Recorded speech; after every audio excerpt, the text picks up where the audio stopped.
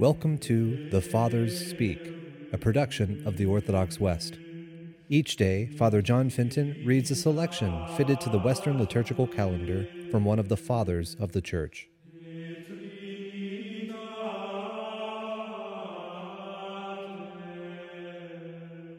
On this feast of the Transfiguration of our Lord, let us listen to a portion of a sermon by our Father among the Saints, Anastasius of Sinai. Upon Mount Tabor, Jesus revealed to his disciples a heavenly mystery.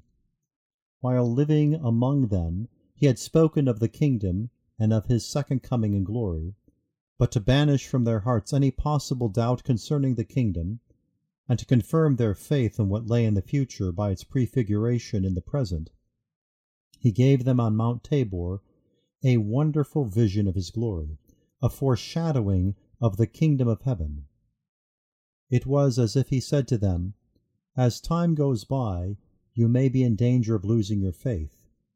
To save you from this, I tell you now that some standing here listening to me will not taste death until they have seen the Son of Man coming in the glory of his Father."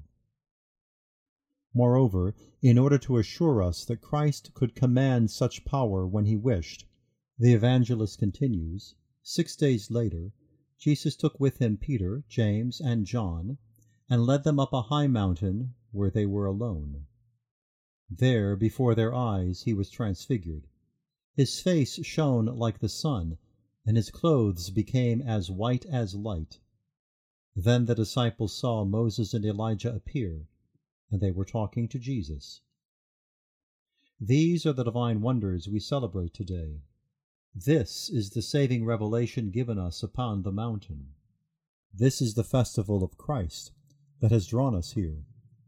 Let us listen, then, to the sacred voice of God so compellingly calling us from on high, from the summit of the mountain, so that with the Lord's chosen disciples we may penetrate the deep meaning of these holy mysteries so far beyond our capacity to express.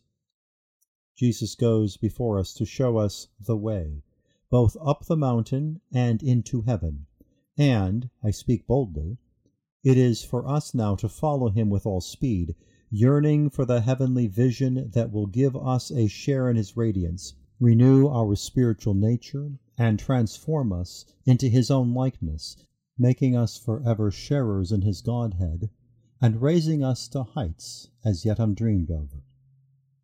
Let us run with confidence and joy to enter into the cloud like Moses and Elijah, or like James and John. Let us be caught up like Peter to behold the divine vision and to be transfigured by that glorious transfiguration.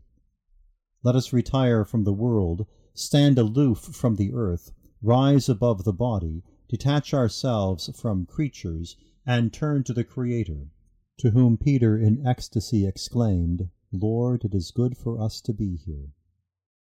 It is indeed good to be here, as you have said, Peter. It is good to be with Jesus, and to remain here forever. What greater happiness or higher honor could we have had than to be with God, to be made like him, to live in his light?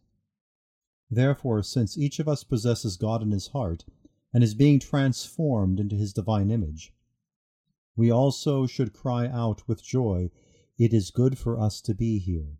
Here, where all things shine with divine radiance, where there is joy and gladness and exultation, where there is nothing in our hearts but peace, serenity, and stillness, where God is seen. For here in our hearts Christ takes up his abode together with the Father, saying as he enters, "Today salvation has come to this house." With Christ our hearts receive all the wealth of his eternal blessings, and there, where they are stored up for us in him, we see reflected as in a mirror both the first fruits and the whole of the world to come.